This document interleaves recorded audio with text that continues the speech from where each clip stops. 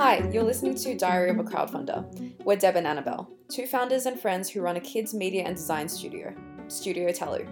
We're in the middle of launching our newest book from the Talu Tales series on Kickstarter and are recording daily diaries where we share the ups and downs of crowdfunding.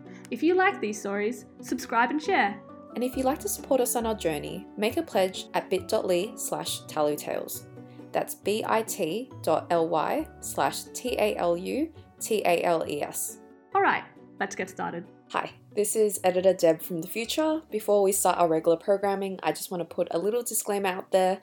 This was an episode that started off very well, but quickly derailed, and both Annabelle and I were struggling to make words connect, which does happen sometimes. For the sake of the story flow, those have been cut out, but, for fun, let's put in some unedited clips of us two right now. After hearing, we sort of had one ear to the ground, So what am I doing? I am... Not much has changed. And... Oh my god, I can't even say the words that you just told me to say. You get different ideas for activities to do to keep my words and being my love. Anyway. Okay, I'm done. Let's kill this. Okay, so back to the episode. Hi everyone, it is day 7. We have $14,432, 120 backers. We're 48% funded and we have 23 days remaining, which is exciting because, nearly 50%. How are we feeling? I mean, in this very moment we feel really good because this is our second attempt recording this. Because when we were filming our first attempt, someone pledged, shout out to Becky, and so our moods immediately shifted. Every time someone pledges, we get so excited. My mood's like a roller coaster all day. So in this very moment, I feel fantastic because of what just happened. It's a bit rainy at the moment, which is still good for me being indoors. Yeah, how's it for you, Annabelle? Pouring with rain. Good news, Carpal Tunnel is at bay today, so the new ergonomic setup is working wonders. Oh, it's Monday, start of the week. Actually, I don't mind Mondays. I think I love what we do, so I don't hate going to work. Also, every day is work. So it doesn't feel like, the Monday is the day I'm starting to work. I don't think there's any sense of time for me personally as to like what day is work and what day isn't because every day is work. The reality of running a startup like we are is that we don't really have business as usual. We always have new things that require intense work. And so you end up sort of kidding yourself by saying, this is an unusually busy time, I'll just push through it. But then, 8 months down the track and that's been every week. Yeah, I think it actually took me 2 years to realize that because I think there's always a sense of, this needs to be done right now and I can put something else off because in 3 months' time it'll be okay. And then there'd be this other exciting thing that's happening and I guess in a way it's a good problem to have, but when that builds up over 2 years, that was quite bad. All right. Okay, so any hits for today? We got more backers. Yay! 10 more since yesterday.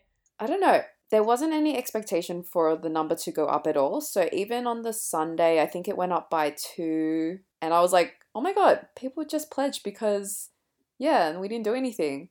So that was a nice surprise. You might have a different story though, because you're the one who's doing all the hustling. I think actually we did have a bit of a burst from the US.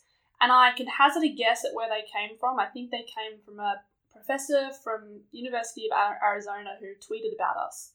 But, to some extent it's very hard to find out exactly where people have come from, which makes it difficult to try and double down on those strategies. But we also put up a really fun, interactive boredom-busting activity on our social stories. So you, click on it and you get different activities to do to keep boredom at bay. Also, we have all of our authors locked in for Friday's World Storytelling Day celebrations. We actually only had 8 slots initially, and now we've opened it up to 10 because we had extra authors jump on board.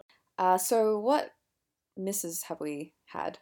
So I don't want to overbake COVID-19, but we really have been feeling the impacts in terms of a lot of the strategies that we were relying on, that being events, in-person activities. They have all been put on hold. They've been put on hold by our business partners. They've been put on hold by the event organisers. So we're having to do some really, really quick pivoting and trying to find other ways to continue to spread the word about our Kickstarter and talk about what we do. So we are moving most of those events online to a virtual space. So if there are any businesses or design teams out there particularly who are interested in hearing talks about gender stereotypes, storytelling, play, STEM and kids, then let us know, because we can just beam in and give these talks and presentations in lieu of in-person events.